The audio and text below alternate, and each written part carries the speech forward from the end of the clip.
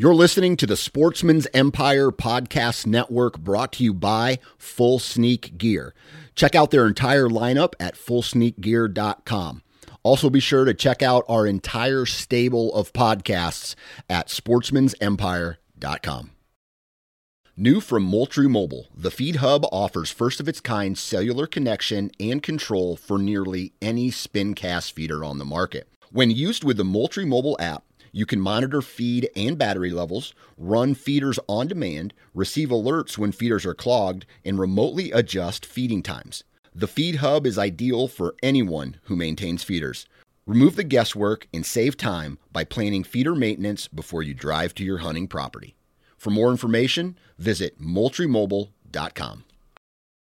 You're listening to the Sportsman's Nation Podcast Network, powered by Interstate Batteries. From your truck to your trail camera, Interstate Batteries has you covered. Visit your local Interstate Battery store today or online at interstatebatteries.com. Interstate Batteries, outrageously dependable.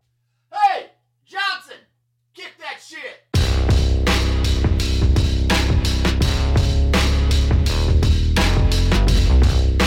Welcome to the Nine Finger Chronicles podcast, brought to you by Exodus Trail Cameras, the #1 podcast for bow hunting product information and hunting stories from across the nation. And now, here's your nine-fingered host, Dan Johnson. Happy Hump Day, everybody! I wanted to try a little bit of a different intro today. Hopefully that got us all pumped up for this upcoming podcast. And if you don't know, now you know. You're listening to the Nine Finger Chronicles podcast, brought to you by Exodus Trail Cameras. I'll tell you what, today's podcast is another good one because returning for I don't even know how many times, we're going to be talking to good friend Justin Czar of bowhunting.com. And as always, this is just a really good podcast, a good BS session. We talk about early season so far. We recap a little bit of my elk hunt. We talk about his Wyoming adventures. We talk about him getting literally the blood sucked out of him by mosquitoes in Wisconsin. And then we talk a little bit about some early season hunting tactics. So that's what today's podcast is about. Now, if you haven't already, you need to go to bustedrack.com. And the Nine Finger Nation t-shirt is there. It is available, but it's only going to be there probably through a little bit into October, and then we're going to take it down. So go out, buy the Nine Finger Nation one-of-a-kind t-shirt, because once we're done running it, it will not be ran again. So take advantage, go to bustedrack.com, and that's where you're going to find the Nine Finger Nation t-shirt. It's already been a success, but I'm keeping it up just a little bit longer for those who maybe didn't know about it or those who haven't heard about it yet or whatever. So take a gander at that, my friends. What else? I usually do some of this stuff on the front end of the podcast or on the back end, but I'm going to do it on the front end today. If you haven't already, you guys need to subscribe to the Sportsman's Nation podcast, the Whitetail feed and the Big Game feed. Man, we've got a lot of awesome new content coming or already up. We have the Iowa Sportsman. So if you live in Iowa, where I live, I don't know how many of you do, but we got a podcast dedicated to outdoors and hunting and fishing and trapping and waterfowl and fishing and hunting and deer and turkey and everything you need to know about Iowa and the outdoors. The name of that podcast is called the Iowa Sportsman Podcast. That is hosted by yours truly. We also have a new addition to the Sportsman's Nation. I don't know how many of you guys bear hunt, but my man Clay Newcomb, he's the owner and editor of Bear Hunting Magazine. He came out with a podcast. That's on the network as well, so keep an eye out for that. And if you haven't already, go to iTunes, leave a review, let everybody know what you think about this podcast and all the other podcasts on the Sportsman's Nation Outdoor Network. Go to social media, blah, blah, blah, blah, blah, like, click, share, Nine Finger Chronicles, Sportsman's Nation, and I think we're good to go, except I got to say, Exodus Trail Cameras. Guys, if you haven't taken a look at either the Lift 2 or the Trek from Exodus Trail Cameras, you need to do so. So go check out all of their basically specs on the ExodusOutdoorGear.com. Check out the specs. I mean, it's a direct-to-consumer company, so you are saving money by buying a trail camera. You're getting more than what you would get if you were buying in retail. And the reason is because of the margins, right? They don't have to pay they don't have to increase their price for a trail camera because they're not selling them at a store. So the store doesn't have to take a cut.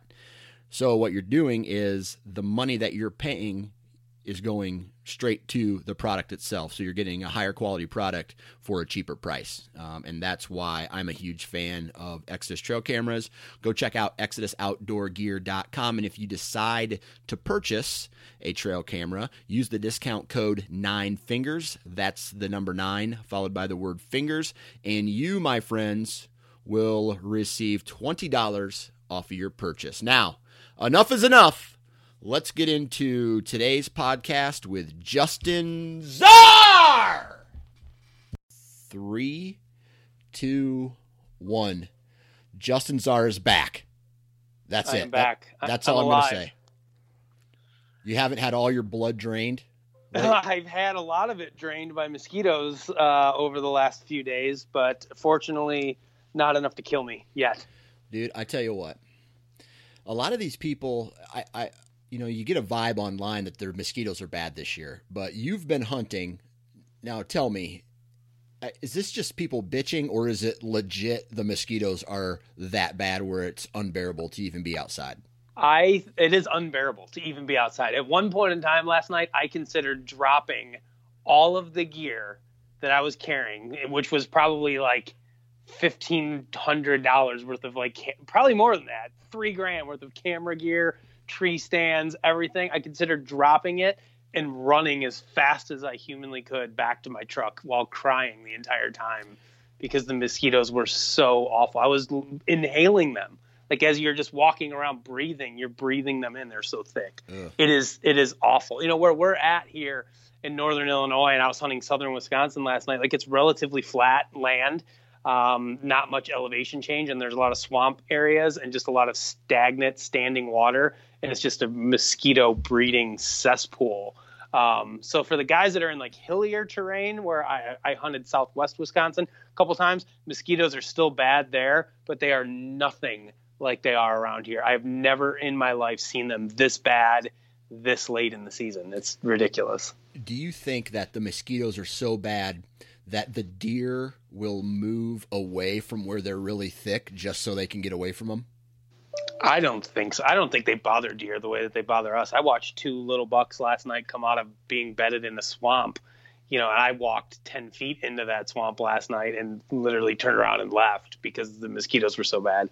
And those deer were just laying in there. So I just, they're used to it. It doesn't bother them the way that it bothers us. But yeah, they're pretty awful. And we looked it up today. Did you know that a mosquito lives for something like 45 days or something like that? Really? We looked it up online. Yeah. And everybody's saying that this last hatch that we got came, I think, like around Labor Day weekend, like something to do with the conditions. We got a bunch of rain and then it was hot and whatever. So like, I think we're in for another couple weeks of this hell. So I don't even know what the early first couple weeks of October are going to bring. I've never had to hunt with a thermocell, like actually in the tree with me, until last night. I actually stopped at Walmart on my way to go hunting just to buy one because I knew they were going to be so bad. Okay. Did it work? It did. Hell yes, it worked. Okay.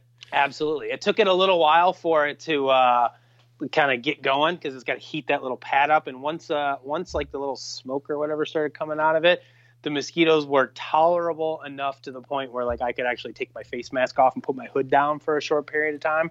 So yeah, it definitely worked. So this was like 2 or 3 years ago. I mean, relatively down where I hunt mostly, it was a dry summer until recently, right? And I remember one year it was fairly wet. We got a lot of rain. There was standing water in some of the low spots, kind of just what you talked about earlier.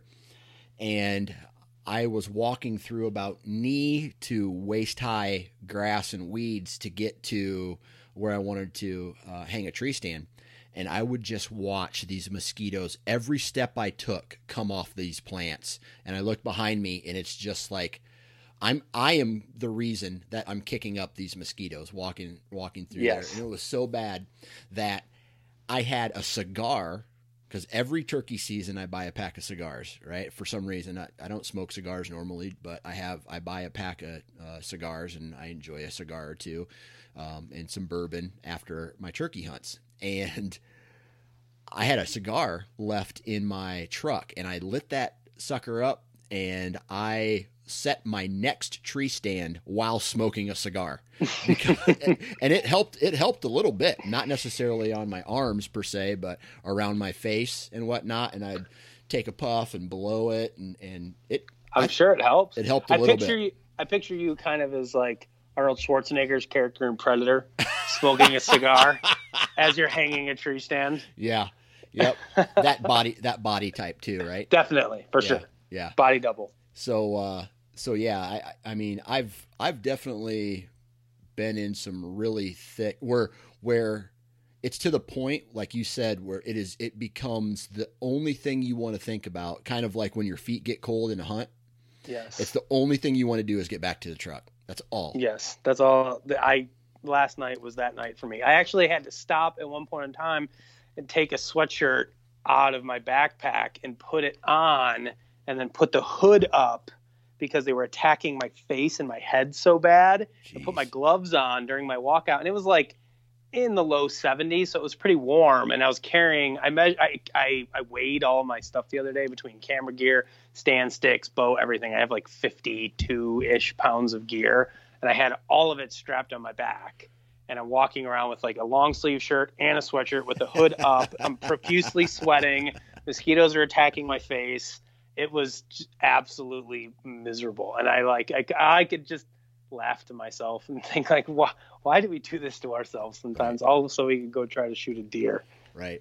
It looks like it's going to start cooling up though. Thank God. So Illinois season, has that already started? No, October 1st, same as you guys. All right, October 1st. So it looks like a cold front's coming in, like this weekend to, I don't know, Tuesday of next week. Like it's going to rain a little bit and the temperatures are going to drop. So, oh yeah, like opening weekend might actually be, or opening week might actually be pretty good.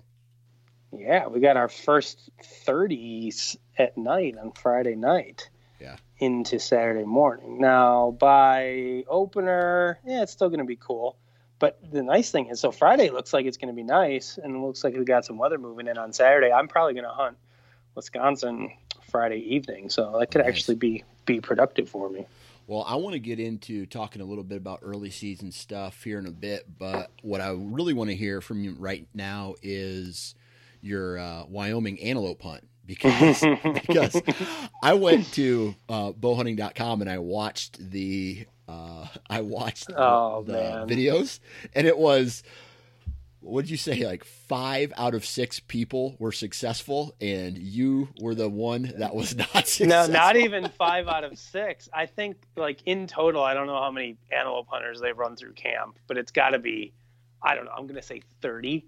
And I think I'm the only dude that didn't kill an antelope this year. Literally the only person. Which is just so... and I will tell you what is even more frustrating. So, for any people that haven't hunted out west, specifically like antelope, maybe, mule deer and elk and stuff don't necessarily count because sometimes they live in more, timbered areas. But antelope essentially live in the wide open. Right. Yep. You could see them for miles away, and antelope can see you from miles away. Their vision's like a turkey vision, right? So the thing is with an antelope is, and I know this is bad to say, and I hope nobody takes this the wrong way, but I mean, if you shoot an antelope, so long as you hit it somewhere that's going to kill it, you're gonna find it, right? There's no such thing as like losing an antelope. Yeah. Because there's nowhere for them to go and hide. You can literally watch them run, lay down, and die, right? They're not going to bury themselves in a swamp somewhere under a deadfall or whatever, right? Right. So the frustrating thing for me is like if you've ever talked to any outfitters, like you hear some horror stories about some of the shots that people make and some of the unpreparedness that happens on all sorts of different Western adventures. And, I know for a fact there was a lot of people that shot antelope in area, like where I'm talking, they're literally feet away from where their arrows should be impacting, 2, 3, 4 feet away, and they're still killing their animals. And, here I am, I shoot, like 4 inches low, and I graze one off that antelope's stomach on the last morning. I come home empty handed, and I'm thinking, shoot, I was literally 4 inches away, maybe less, from putting a really good shot on an antelope.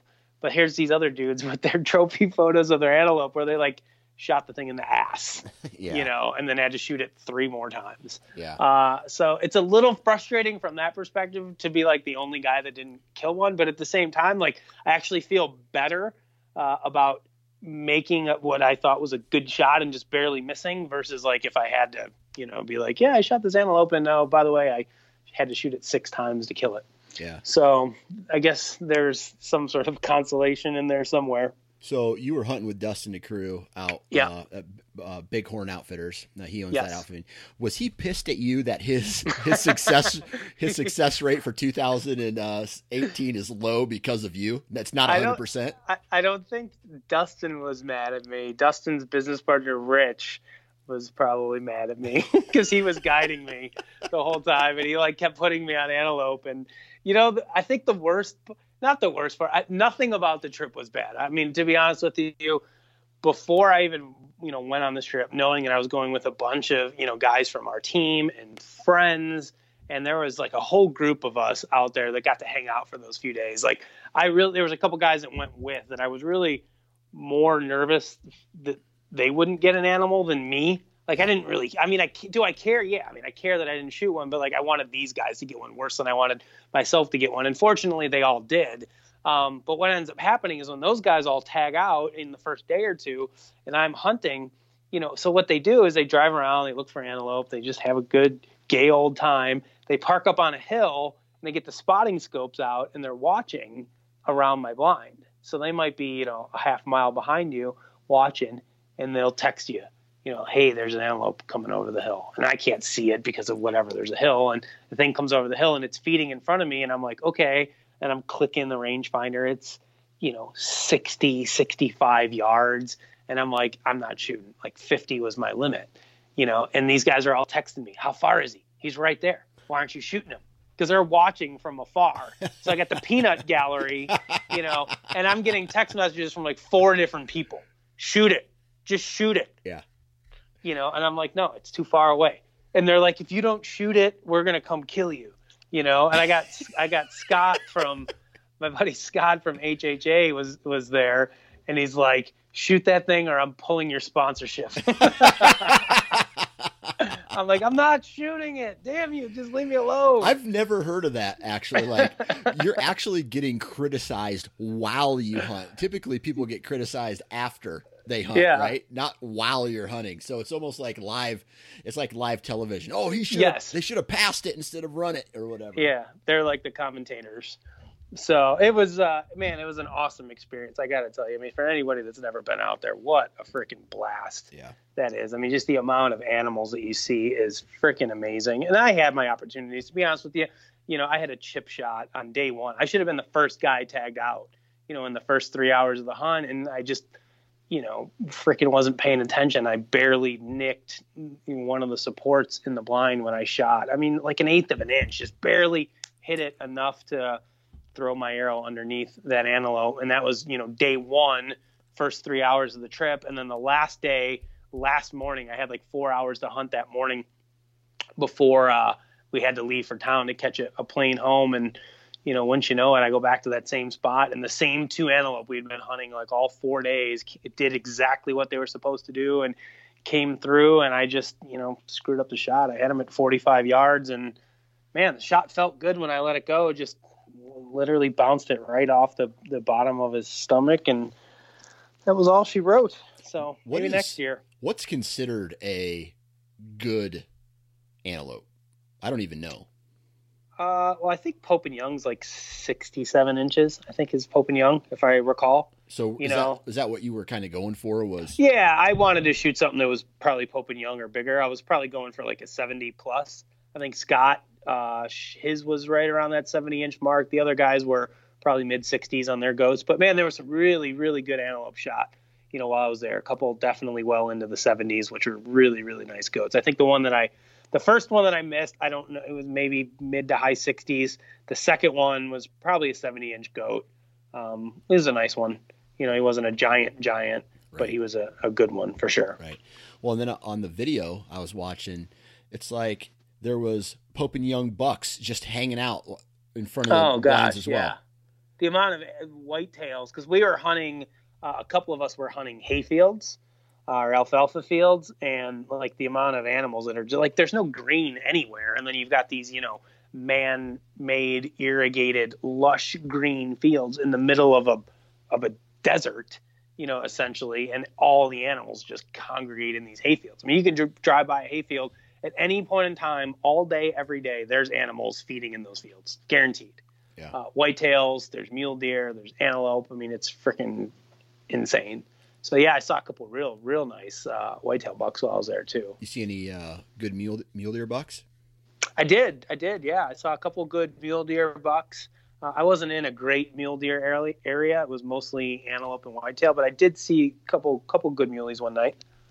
All right, so here's my question, and I'm asking it because I want to know what I need to do. I went on a elk hunt, public land, right, and with a bow, and success rate is 11%, right, for archery in that unit for elk.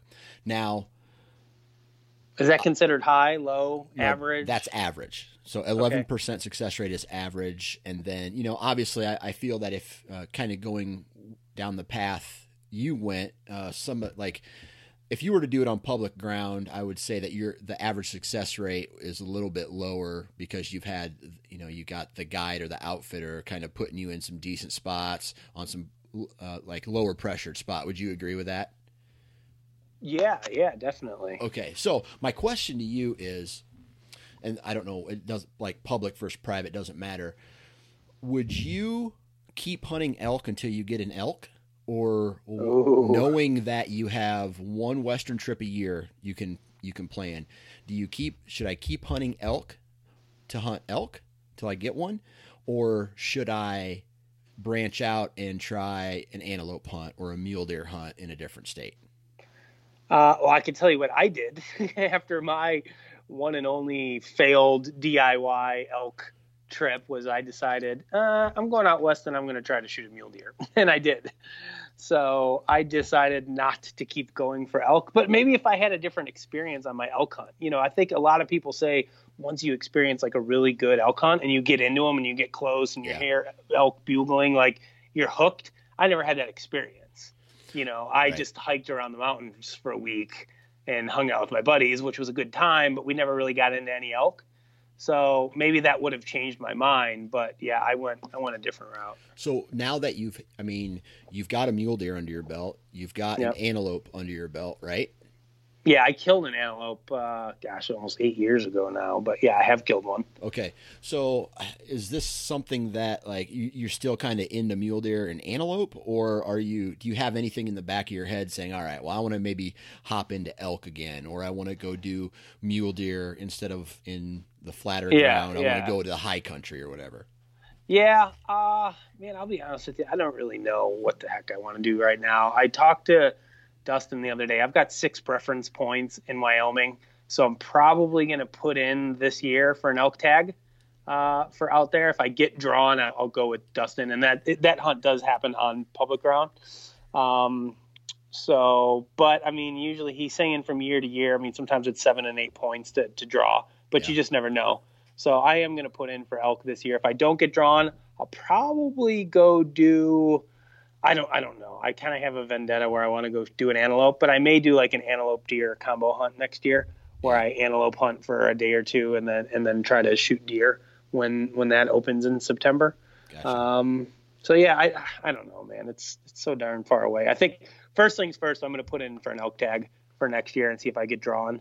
I mean, shit, I'll be 39 next year, which is insane. I feel like I'm 26 mentally anyways, but I'm definitely getting closer to 40. So I need to start getting some elk trips under my belt here before too long. I think I'm going to do like my goal on my 40th year, right? So when I turn 40, I turn 40 in November. So I think that year that I turn 40, which will be 2020, I want to do it big. Like I want to go on an elk hunt. I want to go on a mule deer hunt. I want to do my 2-week whitetail. Like I want to do it big for 40 and plan it out. And that's kind of what I had planned on doing as well. And chances are that's probably what I'll end up doing, because I doubt that I'll draw a tag next year. I mean, there's always the off chance that I will. Yeah. But it'll probably be the following year. Yeah.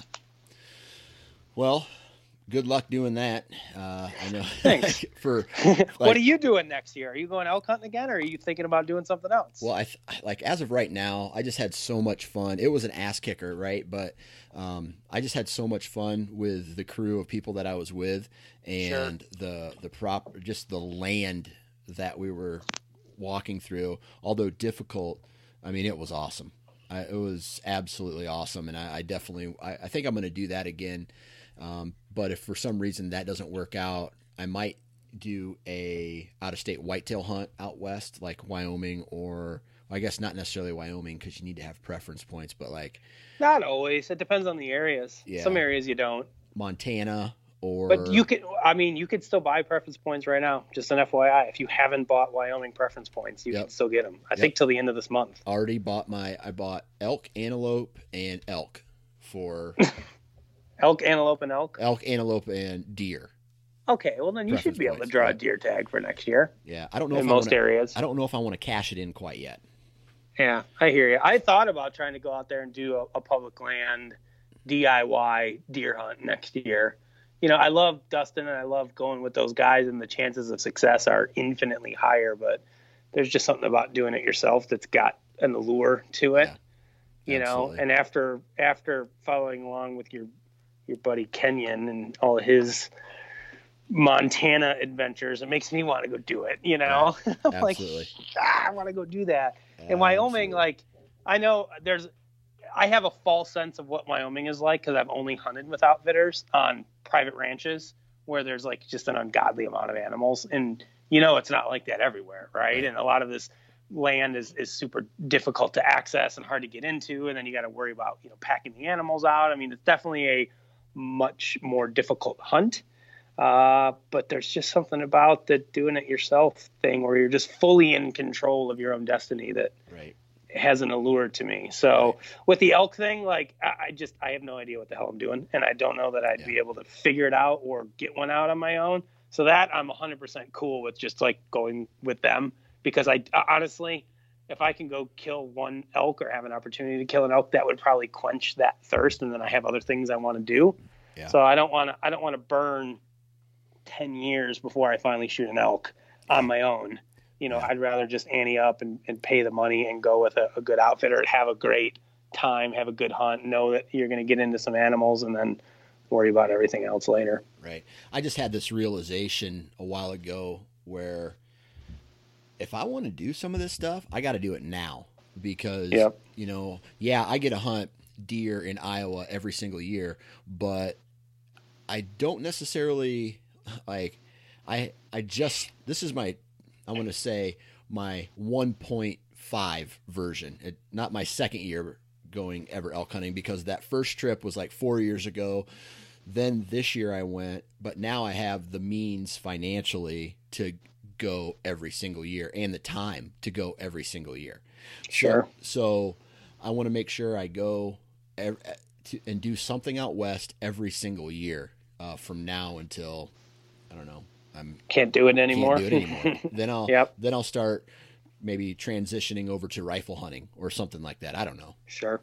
I'm the same way. One Western trip a year, and it's nice because it's early. It happens before whitetail season gets rolling here in Illinois and Iowa. So that's definitely my plan as well. Right.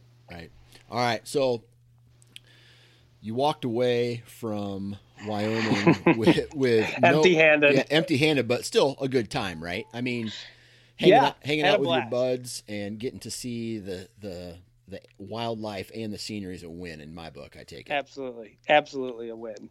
So we came home from that.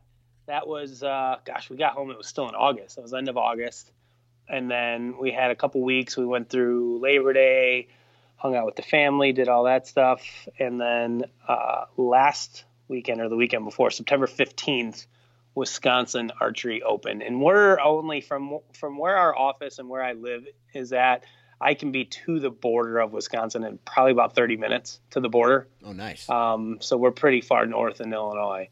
So we decided to take advantage of the fact that their season opens a little bit earlier than ours, and the tags are over the counter. So a couple of us bought Wisconsin archery tags, and we headed north for opening weekend.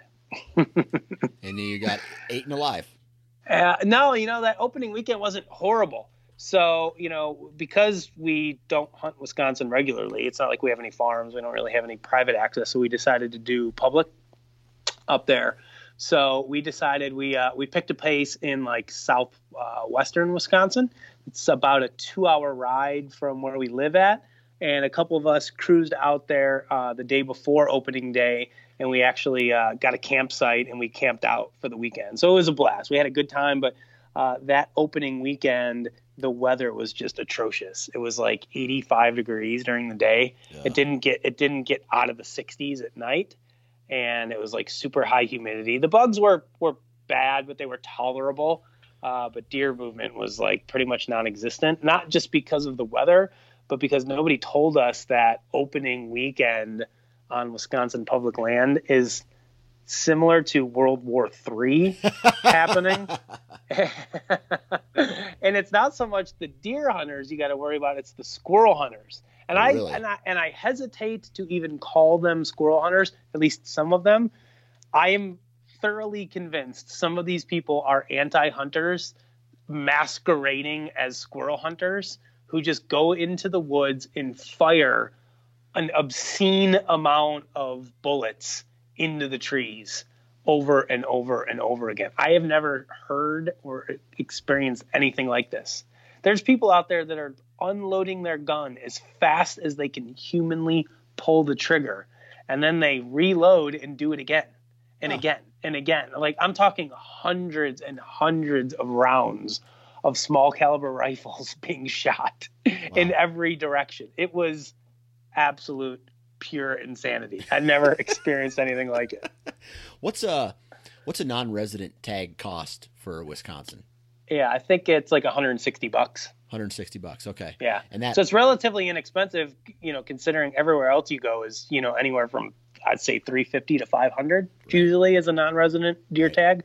So if Wisconsin was smart, they would increase the price of their non-resident tags and try to keep some of us Illinois folks out of there. Right. But it's over the counter. It's freaking great. Their system, honestly, for buying tags is awesome. You don't even have to print anything out and bring it with you anymore. You can just keep it on your phone.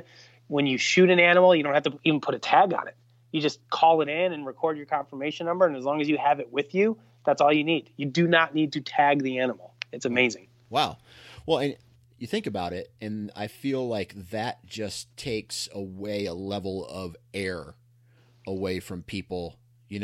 Sure. You're saying you called it in? Well, there's one way to find out. Let me check my system. Yes, you did. No, you didn't. Yep. There's no issue with tagging your deer 15 minutes late, or I know that's a rule in Iowa. Once you find it, you have 15 minutes to tag it or whatever. Or you can't move, and you can't move it until it's tagged. Right. Illinois is the same way. The thing I like about Wisconsin as well is you have until 5 p.m. the day following the kill to call it in, which is great because, guys, we all know that, when you shoot something and you're, whether you're trying to get it out or you're trying to get it, to the cooler, or maybe you had to let it lay for a while and then you go track it and you get it and it's the middle of the night and you don't have good cell service. It's a pain in the ass to do it right away. In Illinois, you have to call your deer in and register it by 10 p.m. the day of harvest. Oh, you get 24 which is annoying hours in Iowa. Well, it's annoying, especially on an evening hunt early in the year. If you shoot a deer at 6:30, 7 o'clock, and you leave it lay for a little while, and then you go back and get it. It takes you a little while to find it. You may not find the thing till 9:30. In theory, you're supposed to have it called in by 10 p.m. that night. Right. Which is just stupid. I mean, 5 o'clock the next day is more than enough time, or 24 hours is more than enough time. I don't know why we have this stupid law in Illinois. Well, you need to become a lobbyist and change it. I need to change that, and the fact that we have to have our bows in cases when they're in our vehicles also needs to be changed, because that is equally as stupid. Being able to shoot a bow from a car. It's just, I just want to put my bow in the backseat of my car and go hunting, or my truck. Yeah. Why do I have to have it in a case? Yeah. Just completely ridiculous. I go to Wyoming and I get in Dustin's truck to go somewhere, and there's like 4 loaded, uncased firearms just laying around the vehicle. You know, and he's like, oh, that's perfectly legal out here. In Illinois, you have to have your firearm unloaded in a case, and your ammunition has to be stored in a different case than the one that your gun is stored in. I mean, it's completely absurd. Well, that is absurd, and I'm sorry you have to deal with that. That sucks. So how did you go about finding this public land? I mean, did you do any research? Was it through a friend of a friend that knew about it? Or? Yeah, 2 years ago, Tom Alpert and myself went up to this particular spot, and we turkey hunted it just on a whim. Tommy had gone up there during the spring, like, you know, March, and walked it a little bit and saw a bunch of turkeys, and he's like, "Hey, let's go try it." So we kind of picked that spot because I had some history with it. I knew the lay of the land from turkey hunting it, and I had an idea where I wanted to go. And then from there, honestly, I used Topo maps and aerial maps, and I used onX maps a lot. I love that freaking app, but I used that a lot to figure out where I wanted to go. And then we went up the day before, and I went on a little hike the day before opening day to go look for, you know, fresh acorns that were dropping. It was what I was looking for. So I had a spot to set up the next morning, so I wasn't going in totally blind. So that's what we did. And, you know, that first weekend, we ended up not seeing any deer. I mean, it was awful. I mean, there was people everywhere. We counted 9 vehicles in one of the parking lots on opening morning. It was just completely overrun with mostly squirrel hunters. I'd say we're 60-70% of the people that were out there were hunting squirrels, and then the other guys that were deer hunting. So, you know, opening weekend was a total bust. I hunted all Saturday morning and afternoon, and then Sunday morning, and then we called it quits and we came home. It was going to be like 86 degrees that Sunday afternoon, and I just didn't feel like dealing with it. So we ended up coming home. And then this past Friday, I went back up there. We had a cold front that moved through finally after a week of super hot temperatures and some rain. Finally, we had a cold front push through, and it dropped the temperature like, I don't know, probably 20 plus degrees, and brought some high pressure with it. So I went back to the same stand that I hunted the previous week on that Saturday afternoon. I went there on Friday, and by the way, there was nobody in any parking lots anywhere. I take that back. There was one truck in one parking lot, but of the like 5 parking lots we drove by, nobody else was out there on a Friday afternoon because it was a weekday. Right. Got out there. It's I used my onX to map it. It's 1.7 miles from my truck to my tree stand where I was at, which is a major pain in the ass to walk that far with all that gear and then set up a stand and get in there. So, got in there, ended up seeing 6 deer. I saw 4 bucks and 2 does. The only deer I had in bow range that I could have shot was one of the does. And I decided that no doe was worth a 2-mile drag back to the truck. Right.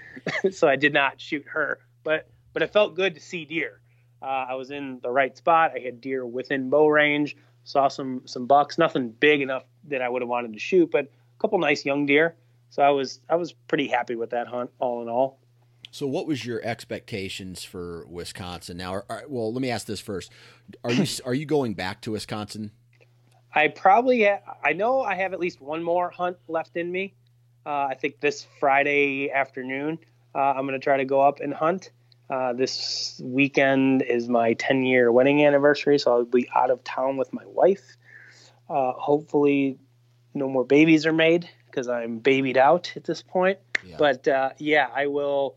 I got at least one more Wisconsin hunt in me. And then once Illinois opens, I don't know that I'll go back up there or not. It all depends on how things are looking on my Illinois spots. You know, I got a couple leases that, we put a lot of work into and paid a lot of money for, and I would hate to just abandon them. Although I have to admit, I've kind of grown fond of this whole public land thing. It's kind of a fresh breath of air. Yeah. Just packing my gear in and on a whim, deciding where I feel like hunting any given night. Different pieces of property, different access, different wind directions, no trail cameras, no idea what to expect, just kind of going in blind.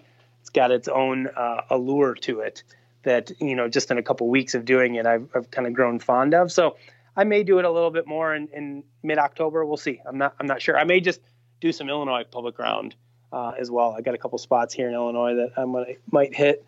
So I don't know. We'll see. So that leads me to the question, what is a shootable buck for you in Wisconsin? I like to think anything that I believe is 3 years old or older. I don't care how big his rack may be. I've seen a couple 2-year-olds while I'm out now, and the thought certainly did cross my mind, but I don't know. I just don't know that I could do it. Sometimes I talk a big game like, yeah, I'm going to go shoot the first good 2-year-old that walks in front of me. And then he steps out and there's nothing inside of me that goes, yes, I want to shoot this animal. Yeah. And if I don't have that feeling, I mean, what's the point really? Right.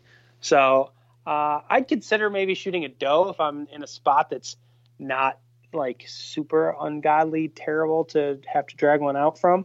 Last night I was about 3/4 of a mile from the truck, but it was relatively flat. And it would have been a fairly easy drag with a deer cart. So probably would have shot a doe, but last night I saw 2 young bucks, a 1.5 and a 2.5. I could have shot both of them. So that was my last 2 public hunts. I've actually seen deer and had them within bow range, which is pretty encouraging. Yeah. So for you, like when you go out of state, and I know a lot of it depends on what state, where you're going, like public, private, all that stuff. But do you lower your standards quite a bit? Do you feel, okay, well, I've paid this money for a tag. I really want to take something home. Yeah. I guess it all depends, right? I mean, so let's go back to the elk hunting thing. I think I would shoot probably any legal bull elk when I go hunting, even if it's an outfitted hunt or not. Like, obviously, I think the outfitters always want you to shoot the more mature animals, but they also tell you, shoot whatever you want. Their big thing is don't pass on the first day what you would shoot on the last day.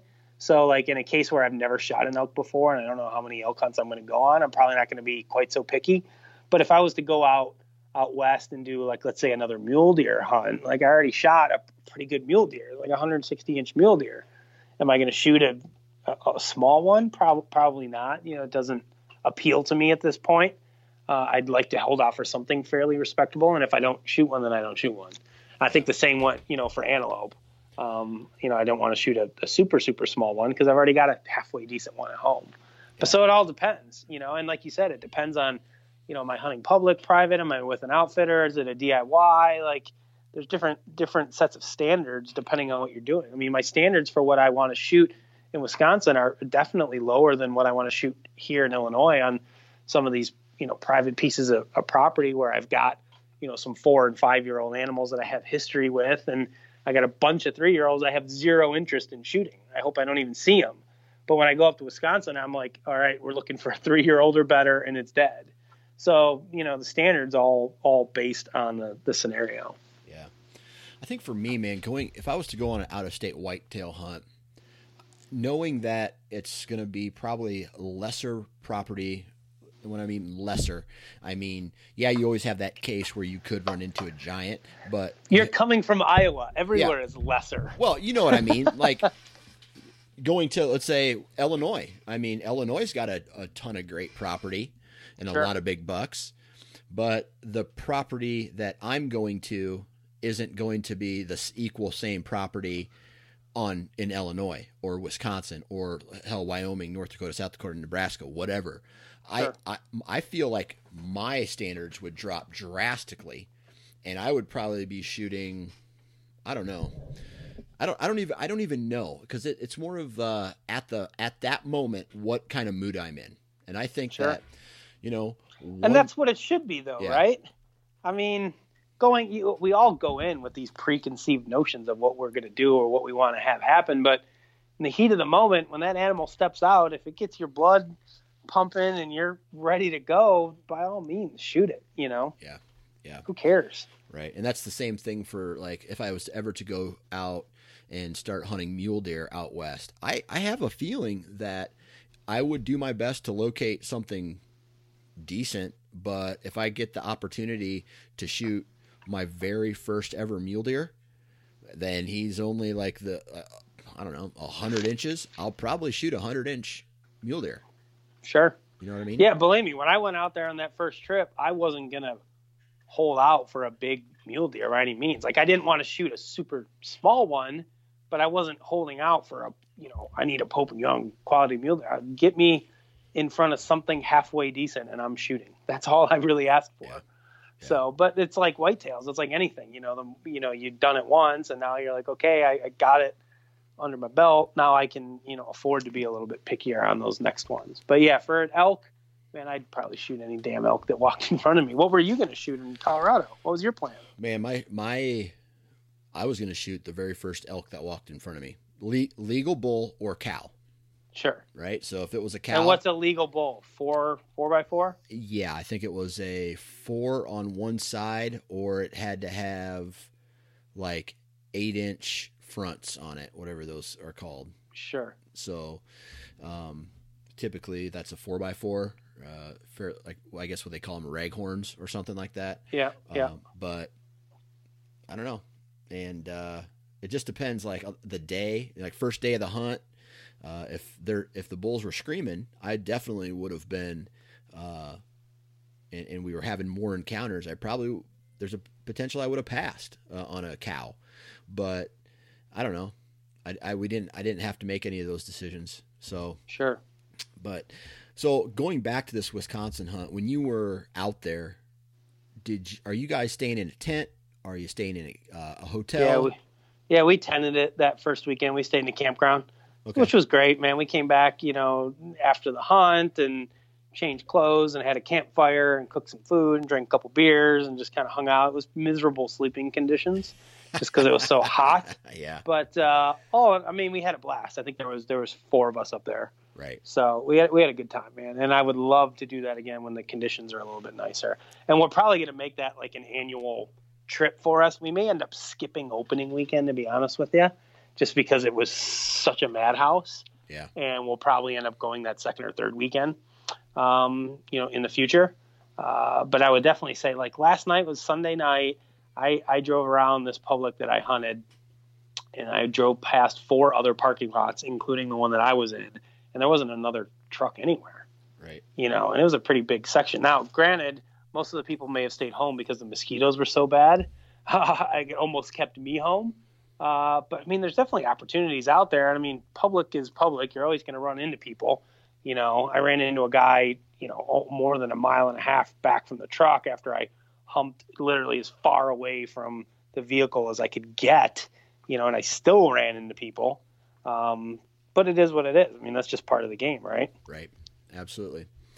All right. So Wisconsin, no go there for you in Wisconsin yet. You're now openers coming up this week in Illinois. I want to talk a little bit about what your plays are in Illinois. And what I mean by that is your strategy leading up to the rut.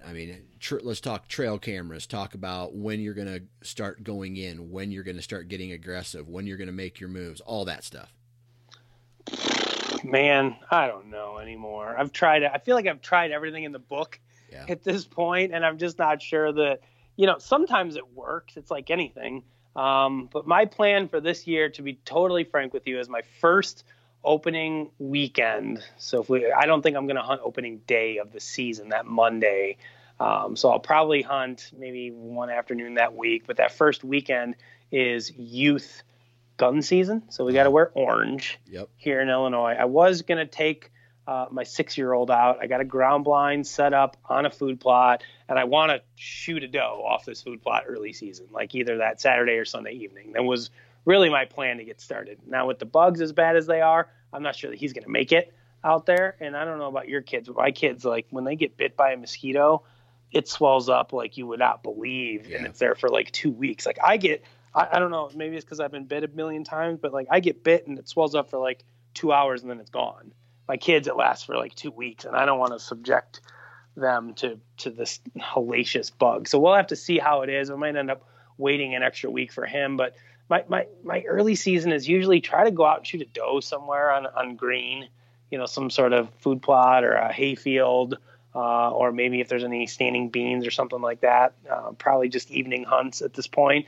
Hope maybe I luck into a buck, but I've never had great luck getting into bucks early in the year. Now, if we get a good cold snap, that first 10 days of October, I definitely think it'll put some bucks in their feet. And at that point, I might get a little bit more aggressive because they're unpressured. And that first cold snap, I've historically seen over the last decade or so since we've been filming hunts and had this big team of guys that when that first cold front in October comes through, somebody somewhere is going to shoot a buck that night. I mean, it happens every year. And it seems to me to be on green food. And I don't know why it is, but that's just kind of what it seemed like.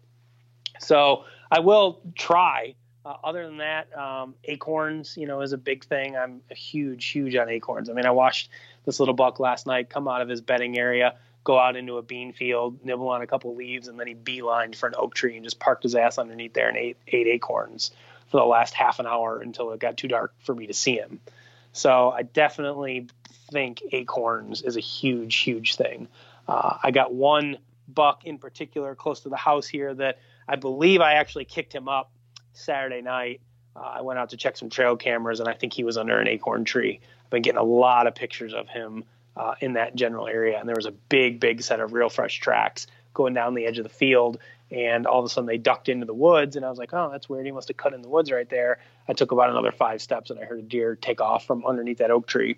So acorns is key for me, but I won't really start hunting seriously till probably about the 20th maybe of October and on.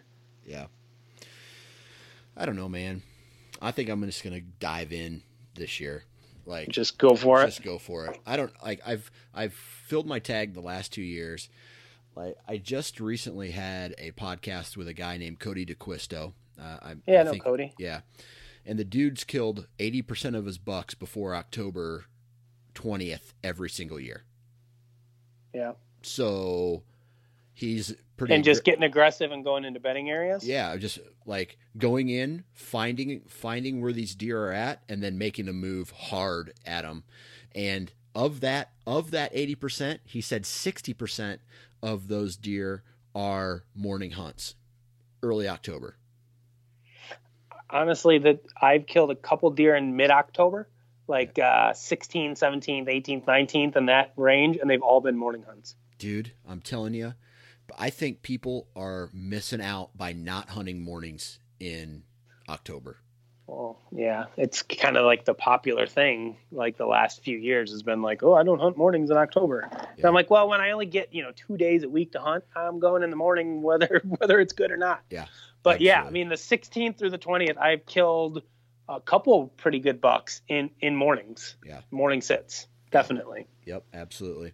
And I think that is what I'm going to do that weekend where I have my wife. She's got like plans for Thursday, Friday, Saturday, the first week, and Sunday, the first week in October. I think I'm just going to go hunt mornings, Saturday and Sunday. And at least I'll get something in, right?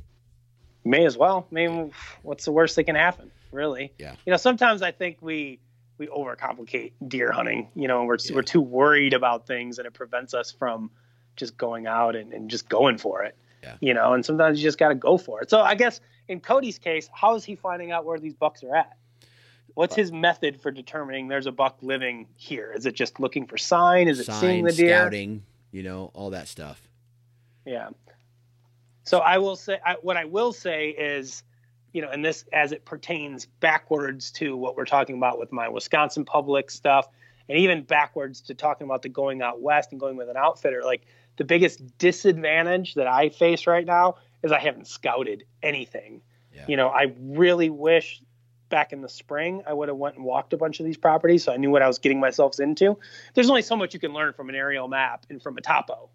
Once you get boots on the ground, then you're either going to confirm or deny of what you're thinking is going on. But I would have much rather, I feel like I'd be a lot better off right now because I'm hunting some field edges, and I don't know about you, but I haven't killed a lot or many or any maybe bucks on field edges in my life, especially like now that I'm on public. Like these bucks just don't want to come out into a field, during daylight. They're not showing their face. Maybe the little ones are, maybe the does are, but if you want to kill something better, you got to get back where they're at. The problem is I have no idea where they're at right now. So that's kind of the one disadvantage that I'm at.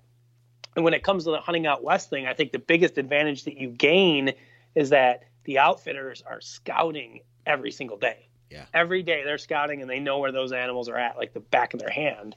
And that's the biggest advantage that you have, because I know so many people that go on these hunts out of state spend, all of their time figuring out where the hell the animals are. And then right when they get it figured out, it's time to go home. Yeah. I talked to a couple guys last year when we went to Kansas and did our public land DIY thing. And they all said the same thing. Like, we just didn't give ourselves enough time to scout and learn where these animals were. I met some guys that go down there for 2, 3, 4 weeks. And then one guy's like, I'll take a week, maybe 10 days. And all I'm doing is scouting. I'm driving, I'm glassing, I'm walking properties, trying to figure out where these animals are at. And once I got a beat on them, then I start hunting. Yeah. But that doesn't happen in a day. I mean, sometimes you'll get lucky and go in and luck into one. But I think scouting is probably the most underrated thing when it comes to hunting. We talk about all these tips and tactics and trail cameras and scents and food plots and this and that. But I mean, any of that means jack shit unless you scout and you know what those animals are doing at that point in time.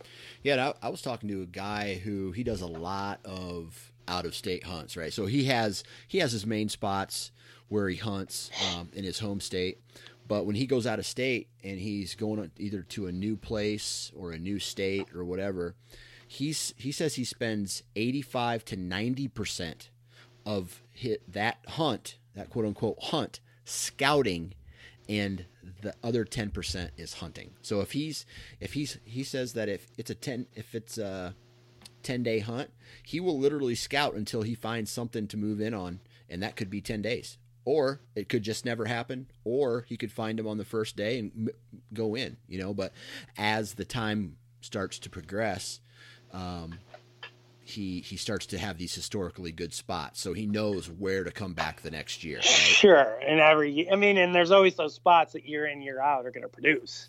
We all have those spots, but at least, and even if it shifts a little bit based on whether it's food source or whatever the case may be, pressure, you're generally in the right area, and you can then hone in from there. But finding those right areas, it's a timely process. And that's kind of like you're talking about going elk hunting every year, and do the DIY elk hunting thing. Like, once you get it honed in and an area pretty well, and where you've got historical data to reference, in years past, it certainly makes things a lot easier.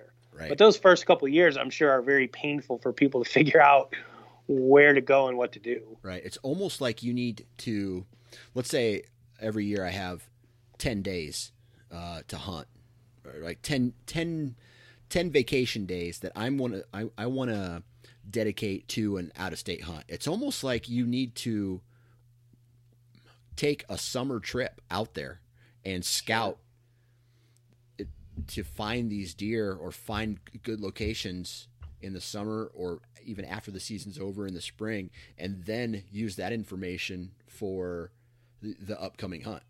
Yeah. Well, that's what we did with Kansas last year. We went out in the spring and we scouted for a couple of days and turkey hunted at the same time. So, and we thought that we walked a lot of properties and had a good idea of what we wanted to do. And then when we came back in the fall, we went to these properties and there was no sign, or there was tree stands all over the place. And all of a sudden, plan A, B, and C get blown up, and you're sitting there going, crap, now what do I do? Right. Now you're going in blind, plans D, E, and F. And I was the same way in my Wisconsin public this year. I got up there and I found this spot. It was just raining acorns. It was this awesome side hill, perfect little funnel, big CRP kind of bedding area to one side. I'm like, this is money. Like, I'm just going to camp out in this spot for 2 days, and I guarantee a deer's going to come through here. And then all of a sudden it gets light, and they're shooting everywhere. There's guys walking everywhere, and it was like, uh-oh, now what am I going to do? I didn't have a plan B. So I had to tear everything down and go walk a mile to try to find, plan B. And that's where I say I wish I would have gone there in the spring and had a much better lay of the land. So I would have at least had an idea of where to go, with the exception of sitting on a field edge. I want to go find a saddle in the woods somewhere that's got acorns around it, and actually put myself in an opportunity to maybe be able to shoot a decent buck. Right. Not kind of just be forced to be like, okay, there's some trails coming into this inside corner out into a field. I know I'm going to see deer here, but it's probably not going to be the caliber of deer that I'm looking for. But with the limited amount of time that I have, I just can't go busting through the woods. I got to literally walk out there and set up a tree stand right now. Yeah. So this is the best it's going to get. Yep, absolutely. All right, I have some really fast questions for you because we're coming up on time here. Rapid fire. And you just answer, no elaboration, you just answer fast, okay? Got it. How many properties do you have to hunt in Illinois? 3. 3, okay.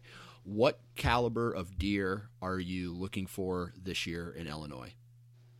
4-year-old or older. 4-year-olds or older. Do you have those deer on those properties so far that you know of? Yes. Okay. What's the biggest deer that you have on trail camera?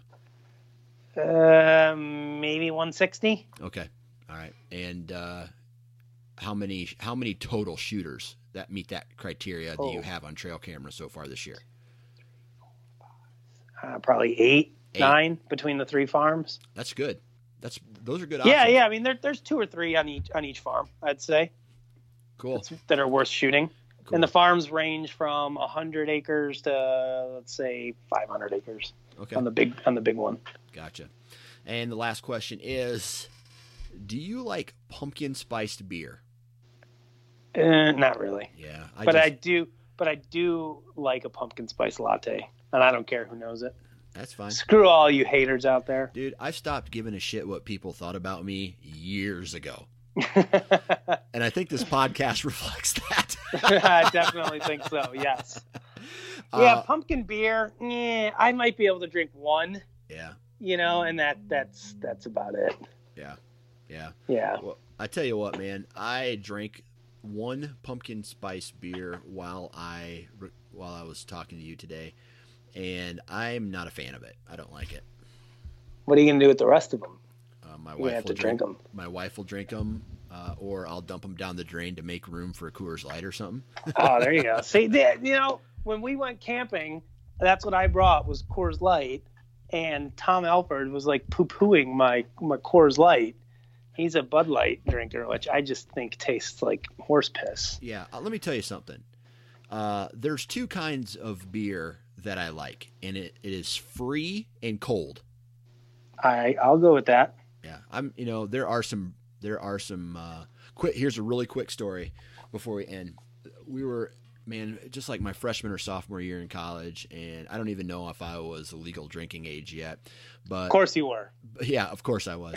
Me and my buddy stop at this gas station in some town in Missouri, and we didn't have a lot of cash on us because we didn't go to the ATM yet, and we had like $7, and we bought some food and a 6-pack of beer that was a white can. It didn't even have any warning labels on it, and it said beer. It said beer, 12 ounces, white can, black lettering, and we bought that, and we were kind of did a little back roading it down to the Lake of the Ozarks with those beers, and which I do not condone to anybody. That was back in my 20s, which was I was a whole different person back then. We all did a lot of dumb things when we were younger that we wish we never did. Right. And that tasted like wet cardboard. I can still remember the taste of it today. And every time I see my buddy, we joke about it. So. Yeah. When you're that age, you don't even care though.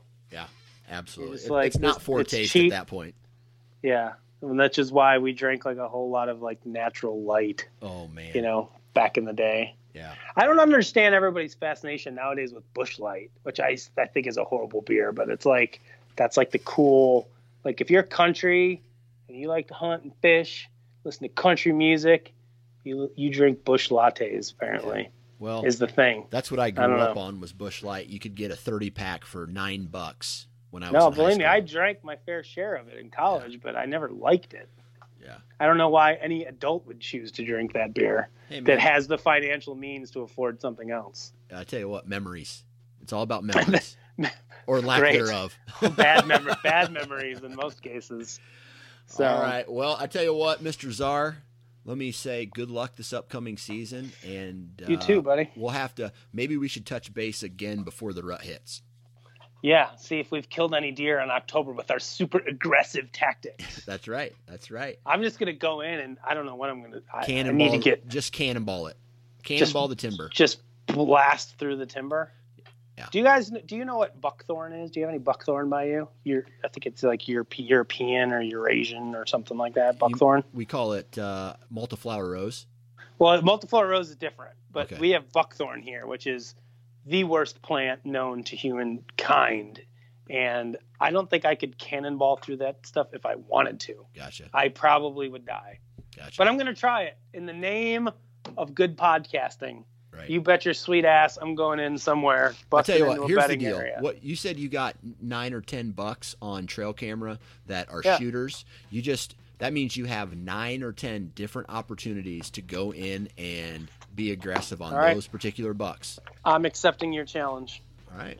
Screw you. I'm going in. I'm going to blow out every deer I have Hey, you know and what? try to kill them. Dude, you know what's going to happen is you're going to do it and you're going to be successful and you're going to never go back to hunting the regular I'm going to way go again. do it. I'm just going to have fun. That's right. Any which way about it, I'm going to have fun. I think that's what I'm going to do too. Let's do it. All right. It's the challenge. The Czar Johnson get aggressive, kill a buck before October 20th challenge. All right. I tell you what, for all the listeners too, I want to put this challenge out there as well. I want all of us to try to kill a buck before October 20th. All right. Fair enough. All right. I don't know where or how I'm going to do it, but I'm going to freaking try. Amen. Amen. All right, man. Have a good one, and let's touch base in November. All right. Thanks, bud. And there you have it. Huge shout out to my man, Justin Czar. I really appreciate it when he comes on, takes time out of his busy schedule, because I know he's a father of 3 as well. So he's busy. So thank you. Huge shout out to each and every one of you who have taken time out of your busy schedule to listen to this podcast. I really appreciate it. And like I always say, if it wasn't for you, this would not be happening. Huge shout out to all of the partners of this podcast. Exodus, Wasp, Lone Wolf, Deer Lab, Prime, Ripcord, Ozonics, and Hunter Safety Systems. Be sure to go check out all of those companies that support this podcast because without them, I wouldn't be here either. So huge shout out to those guys. And I covered a lot of stuff in the intro. Just a friendly reminder, be sure to go follow, like, listen, share, whatever on the Sportsman's Nation Facebook and Instagram pages, as well as the Nine Finger Chronicles, and all of the contributors to the Sportsman's Nation. Last but not least, if you're going to be in a tree, our friends at Hunter Safety Systems are reminding us to please wear your damn safety harness. Have a good rest of the week.